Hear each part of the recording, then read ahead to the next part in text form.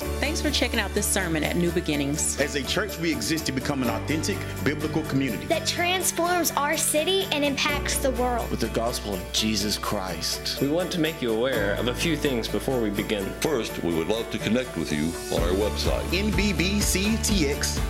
There you can find more information about who we are, additional resources, and links to our social media network, as well as an opportunity to give to what God is doing in and through our church. We hope you enjoyed this message. Good morning. Whew, okay, good morning.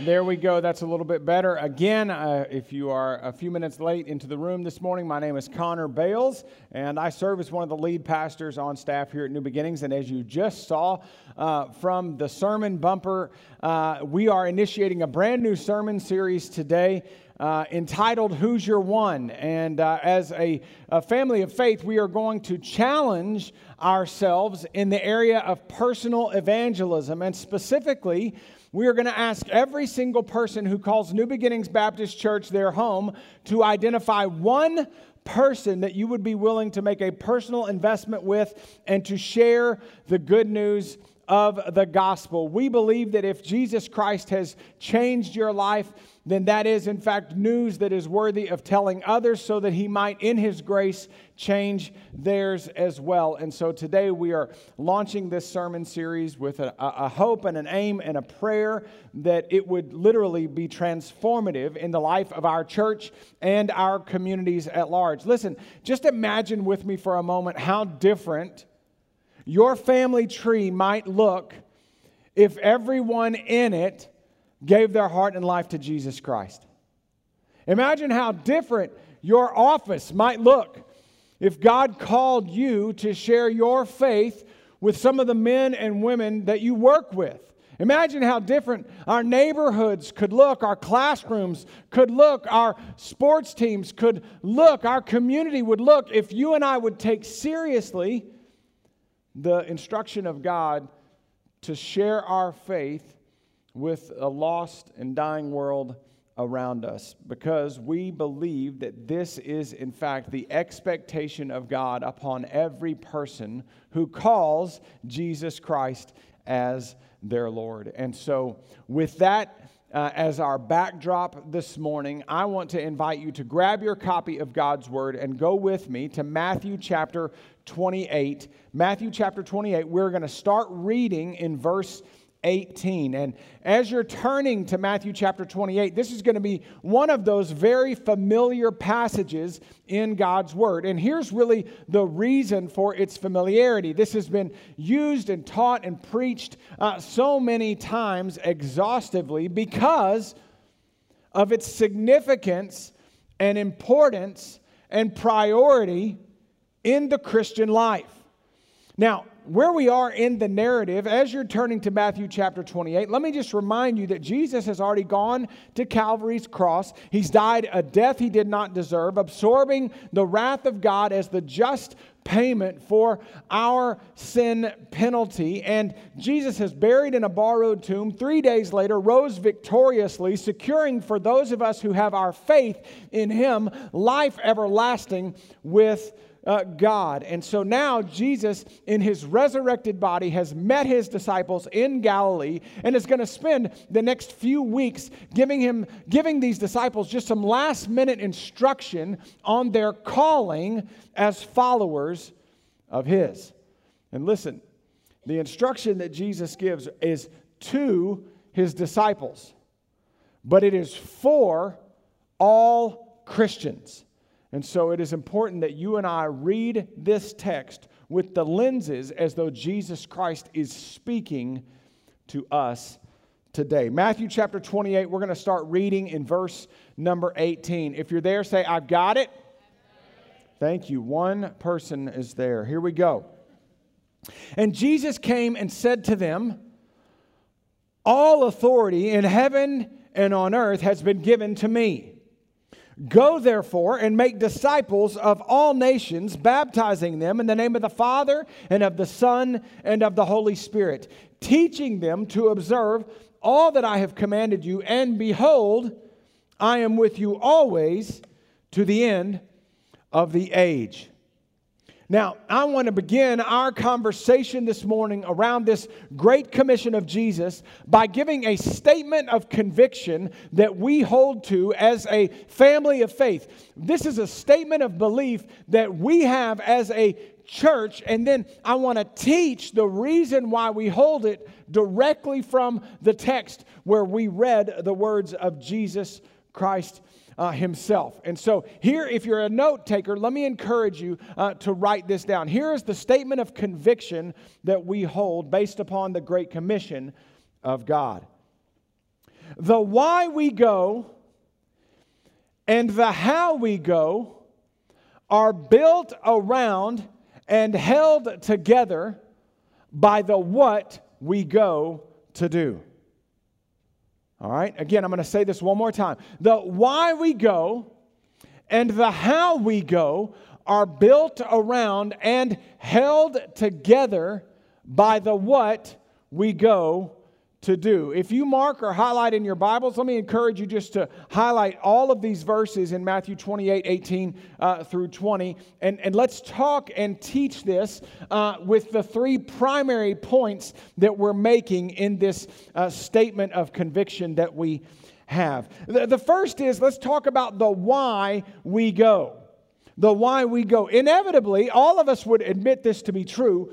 When we are given instruction or someone tells us what we are to do, we always want to know the reason why we are being told to do it. And listen, if we're being honest, the bigger the ask that is being made of us, then the better the reason has to be given for us to want to do what is being asked. So, for example, if you just think about if you're a parent and you ask your children to clean their room, and when your children respond by saying, why, it is not unusual for us as moms and dads to want to say, boy, because I told you so, that's why.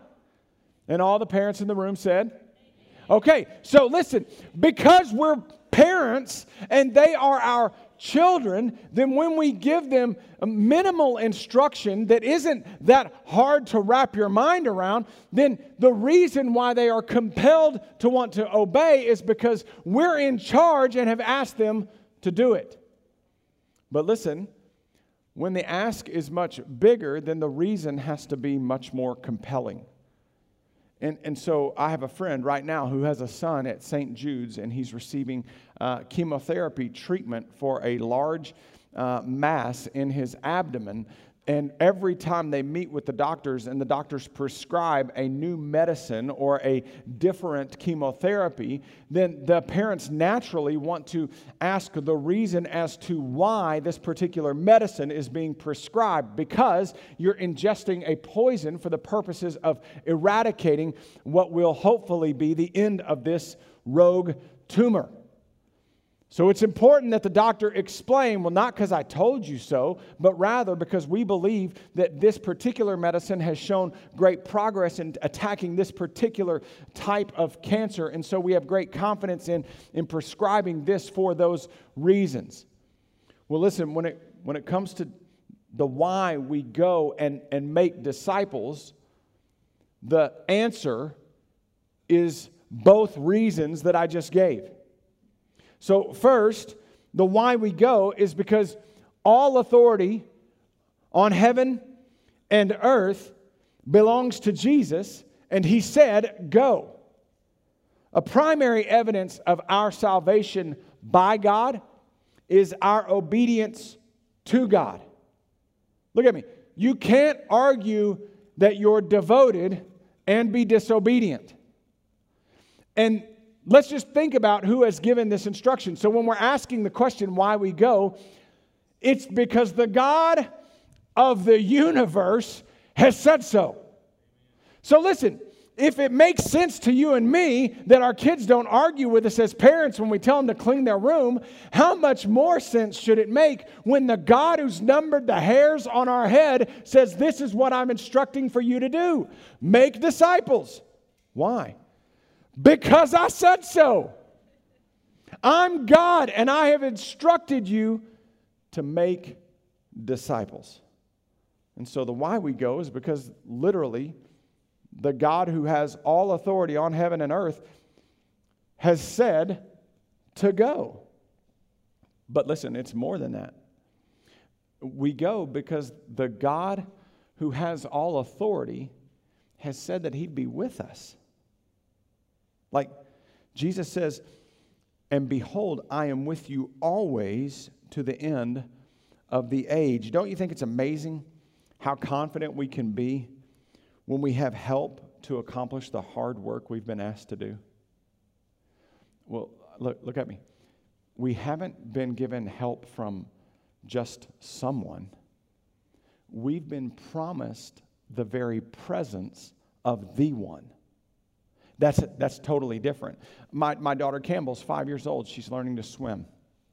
We were at some friend's house last weekend, and she was learning to hold her head underwater and try to hold her breath, and she's learning to try to navigate jumping off the side of the pool and then swimming back around to the side once she lands in the water. And so she's navigating, what it means to learn to swim. And as she was just beginning this process, she would come to the edge of the pool at the deep end, and then she started trying to jump off of the edge. And then there was a diving rock at our friend's house, and she would get up on the diving rock and then try to jump off to the deep end from there. Well, the only thing that would grant her confidence in making this jump was if her dad was out in the deep end with my hands held high and my arms extended toward her, promising her an assurance, a security that her safety net would be here and her daddy was going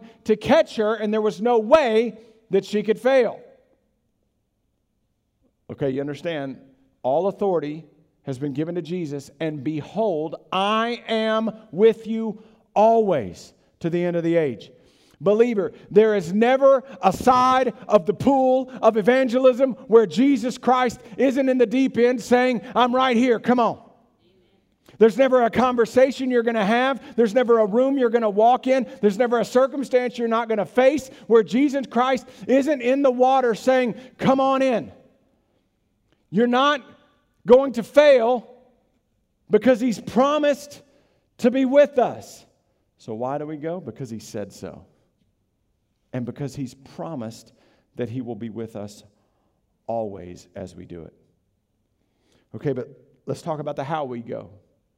So it makes sense the why, but now let's talk about the how. Jesus says that we go in the name of the Father and of the Son and of the Holy Spirit. And here's what's fascinating about this statement. That I've read this hundreds of times before, and I've always seen the Trinity in the statement that Jesus makes. The idea of one God in three persons. I've always seen that Jesus says you baptize them in the name of the Father and of the Son and of the Holy Spirit. So I've always seen the Trinitarian nature of God in the statement that Jesus makes.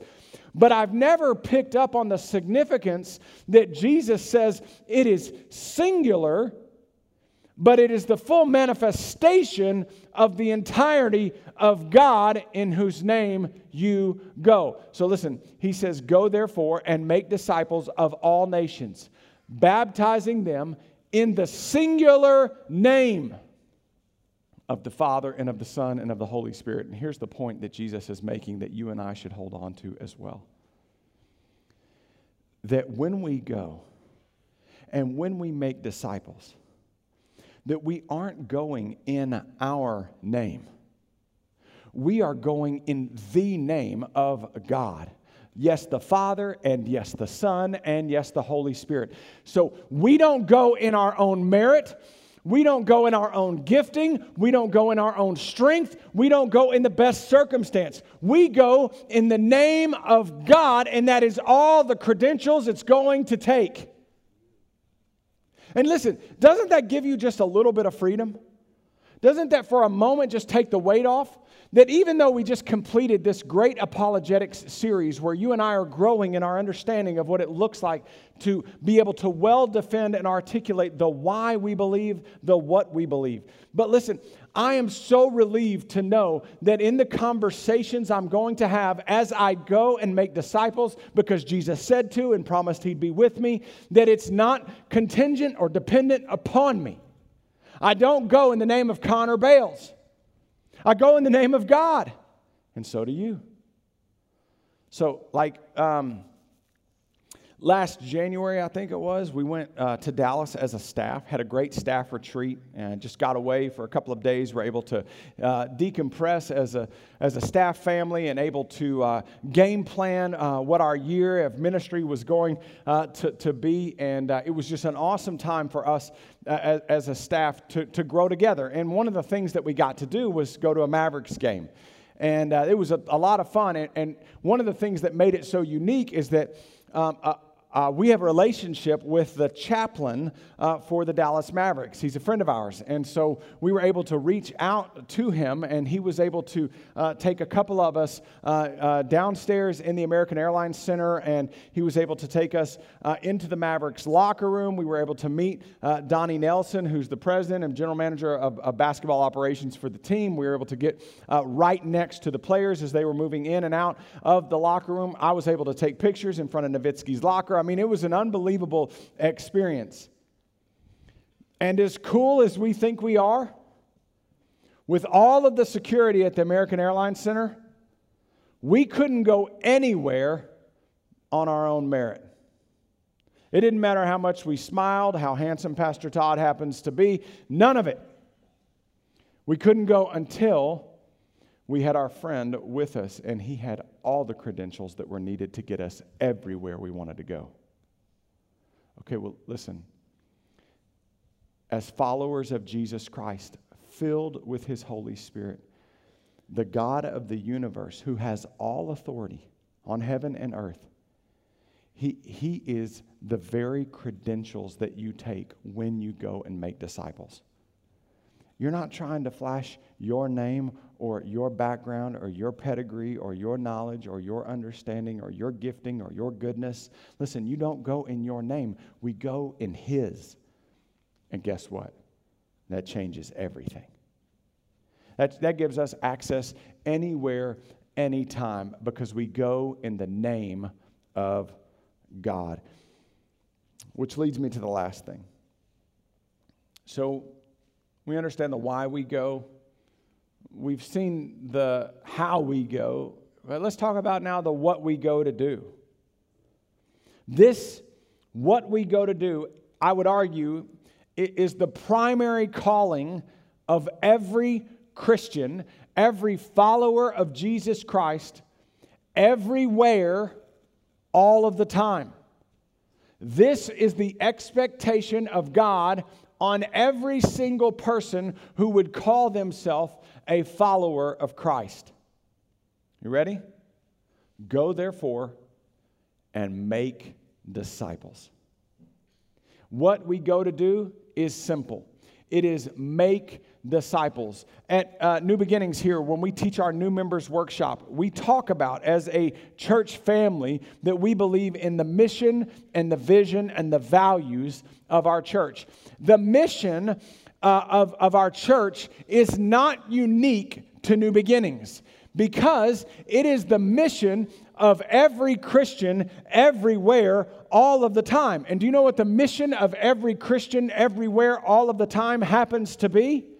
Make disciples.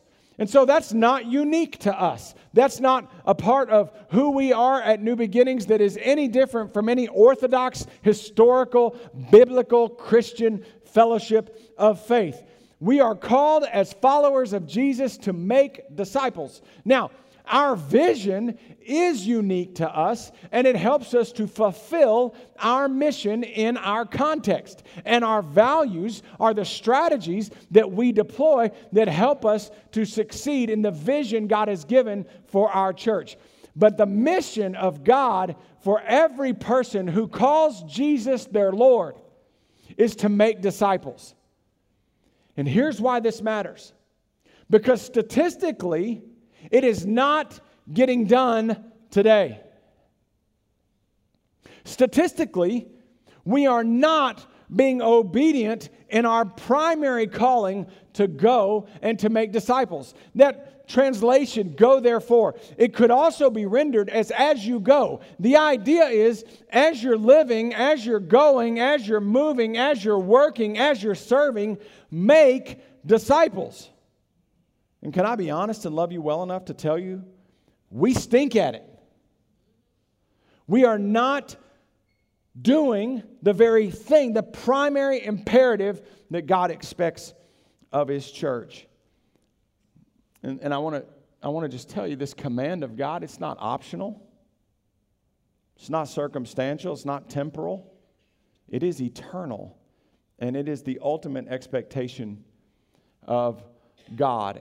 And so, let me see if I can help us navigate a couple of hurdles that we see most often that are barriers of sort, keeping people from being obedient in this primary calling of God to go and make disciples. I'll give you 3 hurdles that I see most often which serve as a hindrance from our making disciples and sharing our faith. The first is this: we see this command as optional. We see this command as optional. Some Christians will live as though they can be faithful in other areas of their life at the expense of being faithful in this one. Some Christians live as though they can be faithful in other areas of their life at the expense of being faithful in this one. Let me see if I can explain. So we would say, well, I'm just going to be extra generous financially, or I'm going to be extra faithful in serving, or I'm going to be extra committed in my prayer, or I'm going to be extra devoted in my scripture memory and Bible study. Listen, all of those things are good, but we can't champion one of those things at the expense of another. And the primary calling for every Christian everywhere all the time is to make disciples. And so the body doesn't develop as it should if we are exercising one part at the expense of another. Like, think about if you go to the gym and the only body part you decide you're going to work out is bicep curls, right? So you just go in the gym every day and the only thing you do is bicep curls. And by the way, fellas, we see you. You got to mix a squat in every now and then, okay? I'm just saying, upper body only is only good for so long. And by the way, I just think I should just say this because I'm leaving. What are you going to do? But if you're the guy or the girl that grunts at the gym, just stop, okay? We get it. I'm on the elliptical, but you're annoying me. So just enough, okay? But here's the thing. If the only exercise you do is the bicep curl, then you're going to have a weird-shaped body. And we're laughing at you, not with you.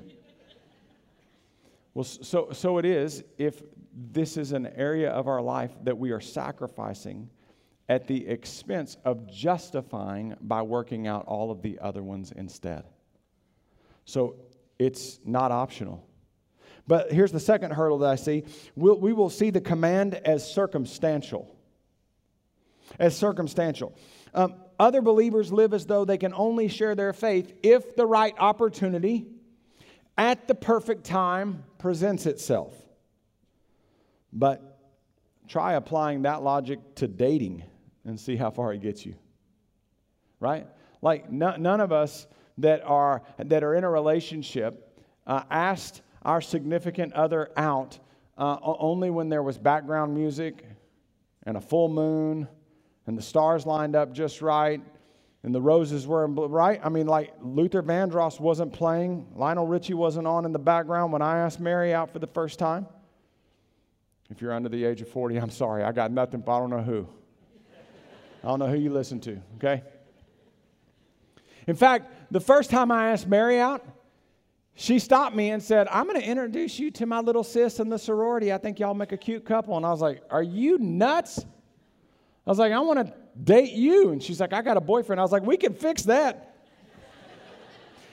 She got 5 of my kids, y'all. I won. So listen, the first time I asked her out, Lionel Richie wasn't playing. The stars weren't lined up. The setting wasn't just right. I just knew what I wanted, which was my girl. Listen, brothers and sisters, we can't treat this primary calling to evangelize as though it is dependent upon the perfect moment, that we have the perfect words, that it's the perfect backdrop and setting. Sometimes we've just got to have the boldness or the courage or the obedience to step up and to share what God has done in our life. So it's not circumstantial. And then lastly, I would say the other hurdle I see is we will treat the command as though it's temporal. A few Christians live and act as though evangelism is for certain seasons of their life only. Younger brothers and sisters will say things like, I don't know enough yet to share. I'll wait until I got more knowledge and experience, and then I'll begin to practice this. Older brothers and sisters say things like, I don't have the energy or the time that it takes to make the investment with people far from God. I'll leave this work up to the younger people in the church. Listen, if God is in charge, and He's just told us that all authority belongs to Him. So if God is in fact in charge, then the right time is any time that the Lord brings an opportunity. Anytime. I've seen people come to faith in church services, in hospital rooms, basketball gyms, front porches of their homes, front seats of their car. I've seen people come to faith in restaurants. I've seen people come to faith in Longview, Texas, and in Kigali, Rwanda. Just in the last month, I've seen Jesus draw people to salvation in the corner office of a friend at this church and at Corner Bakery off of 259. Why? Because the calling of God to make disciples is not temporal, it's eternal. And so listen, if you are new in the faith and you are one of those ones who's tempted to say, well, I don't know enough yet, I don't have enough experience yet. Well, let me just encourage, if Jesus Christ changed your life, then share with someone who is far from God how to see if He might change theirs. And if you are older in your faith, more mature in your relationship with God, then you have a lifetime of evidences of God's grace that you can point back to and tell other people about the ways in which He's shown up. But either way, you can be obedient to the calling of God on every Christian everywhere all the time, which is to go and make disciples. And so if we're called to make disciples, when disciples are made, and I believe that is God's plan for reconciling all things to Himself, then what should it look like after that? Well, I want to point to two things that Jesus says. Jesus says, go therefore and make disciples of all nations. Again, this is the reason why we send our people across the street and why we send our people around the world. And He says, baptizing them in the name of the Father and of the Son and of the Holy Spirit, and teaching them to observe all that I commanded. So let's talk about those two things. The first is, when disciples are made, then disciples should be baptized. When disciples are made, then disciples should be baptized. We cannot afford to divorce the significance of baptism from salvation. So again, let's be clear. While salvation is not predicated upon baptism, baptism, at least according to the words of Jesus in Matthew chapter 28, are what saved disciples do. And listen, there appears to be an immediacy to their doing it. Go therefore and make disciples, baptizing them.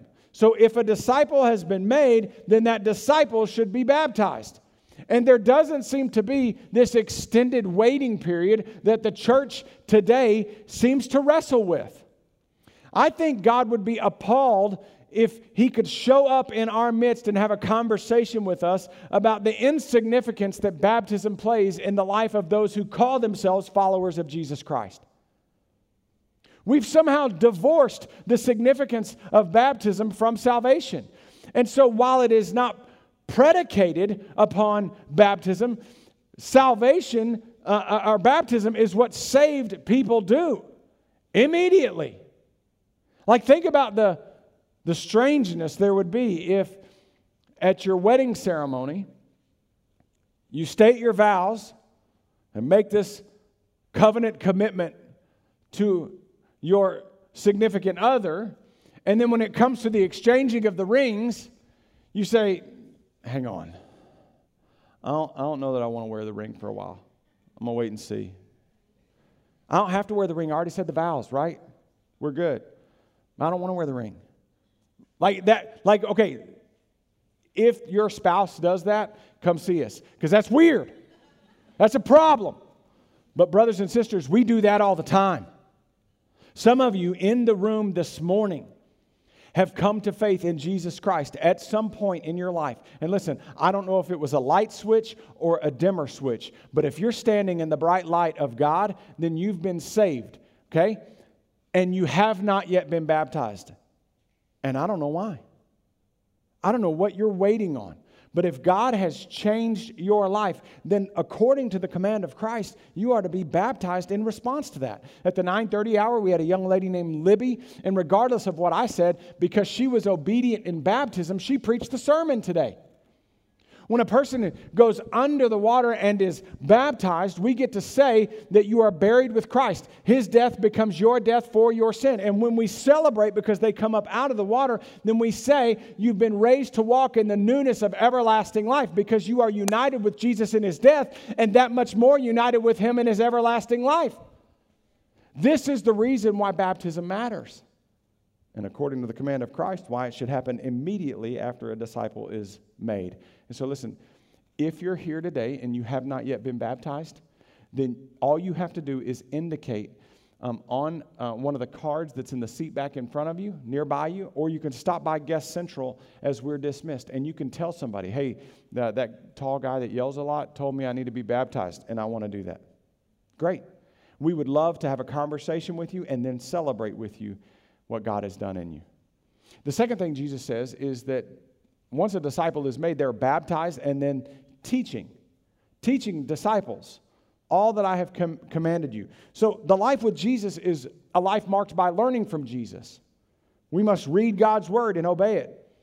Sit under the preaching and teaching of God's word so we grow in our understanding of it. This is what real discipleship looks like. And for us here at New Beginnings, if you're a guest or haven't been attending for very long, the primary vehicle that we utilize for teaching the Word of God is our life groups. And I want to say, and I know Pastor Todd would agree, if you have not yet moved from this big room into the small room, if you have not yet experienced a life group here at New Beginnings, then you are forfeiting the greatest blessing that God has given in our church. And I'm telling you that as one of the primary communicators in our church. Life group is where it's at. It's where we develop real, genuine relationships, where we grow in our authenticity, but we do so grounded upon the Word of God, which is what Jesus said we should. Make disciples and teach. Well, listen, the instruction of God is in the book that He's written. And so if you're here today and you're not connected in the life group, as we start this new summer series, this is the best time for you to do that. All you have to do is stop by Guest Central, find one of us after service concludes, and we would love to get you connected. Life group's like a good shoe. Sometimes you got to wear it for a while before you find out if it's a fit. But I promise you, we got some smelly ones and we got some that are perfect, and we'll help you find the right one. Some of you are like, smelly ones? Yeah, it's probably yours, and I just haven't told you. But again, let's think this through in regard to how this word applies to us. Ask yourself this question: what specifically is God saying to me today? Listen, isn't that the point? That when we come in here, we got to learn from God because God is teaching us. So what is specifically God saying to me today. The why we go and the how we go are built around and held together by the what we go to do. And so I want to ask you a question. What is God calling you to do? What is God, everyone in this room, if you are a follower of Jesus Christ, if you would claim that Jesus is your Lord, what is He calling you to do? Or let me ask it this way. Who's your one? Again, just imagine how much God might change our family tree, our communities, our classrooms, our neighborhoods, if we would be willing to take seriously this command to go and make disciples. What would it look like if every person that calls New Beginnings home was willing to identify one other person that they would pray about and share their faith with? In a seat back nearby you or on one of the chairs in front of you, you will find a card that looks like this. I'm going to ask you, if you would, just to put your hands on this card right now. Just find one of these in the seat back nearby you. They're on a chair seat in front of you. Just grab one of these cards. I'm going to ask all of you if you would do this. And if you have this card, if you would just hold it up for just a moment. I promise not to belabor. Just hold it up for just a moment. Okay. This card is perforated so that you might be able to write the name of at least one person in this section on the top, and that you could tear that off and hold on to that. And then write the same name of that person on the bottom. And when we receive our offering a little later in this morning service, if you would just tear that off and drop that in the basket as it passes by. Some of you, since we started this conversation today, God has given you the name in your head that you are supposed to share with. You already know who your one is. Others of you, maybe you need to take the rest of the day or the next couple of weeks and pray through who God wants you to identify so that you can share. But if you already have the name of that person, then would you drop that in the basket today? And if you still need to pray about that, then in the weeks ahead, you can do that in one of our services then. But I just believe that you and I should take seriously God's word, don't you? Well, His word says, all authority on heaven and earth has been given to me. Go, therefore, and make disciples of all nations, baptizing them in the name of the Father and of the Son and of the Holy Spirit, and teaching them to observe all that I have commanded you. And behold, I'm with you always to the end of the age. So listen, the why we go and the how we go are built around and held together by the what we go to do. Family, I love you for all the ways that you have loved me. And I am asking you to take seriously this command of God with me to go and make disciples. Who's your one? Who's your one? Let's pray. As we enter into this time of response and worship, there'll be some staff members and spouses here at the front of the room. We would love to pray with you. If God has laid a name on your heart, we would love to pray with you about who that is. Ask God for opportunities for you to share, obedience for you to walk through the open doors. If you have an issue in your life, an area where you need God to intervene, just come and let our staff minister to you and pray for you. Because again, when I say amen, we're going to have an opportunity to worship the God who saved us. And we're going to have an opportunity to be obedient to tell other people about Him. So let's pray. Father, in Jesus' name, we thank you for loving us. The greatest evidence of your love for us is that you sent Jesus. And so, God, thank you for Jesus Christ, who He is and what He's done. Thank you for New Beginnings Baptist Church and what they mean to me. I pray, God, that we would take seriously your word, which says, go and make disciples. Help us to be obedient in this primary calling that you have placed on our life. We love you. We trust you, and therefore it is in our faith that we ask this from you. In Jesus' good name we pray. Amen.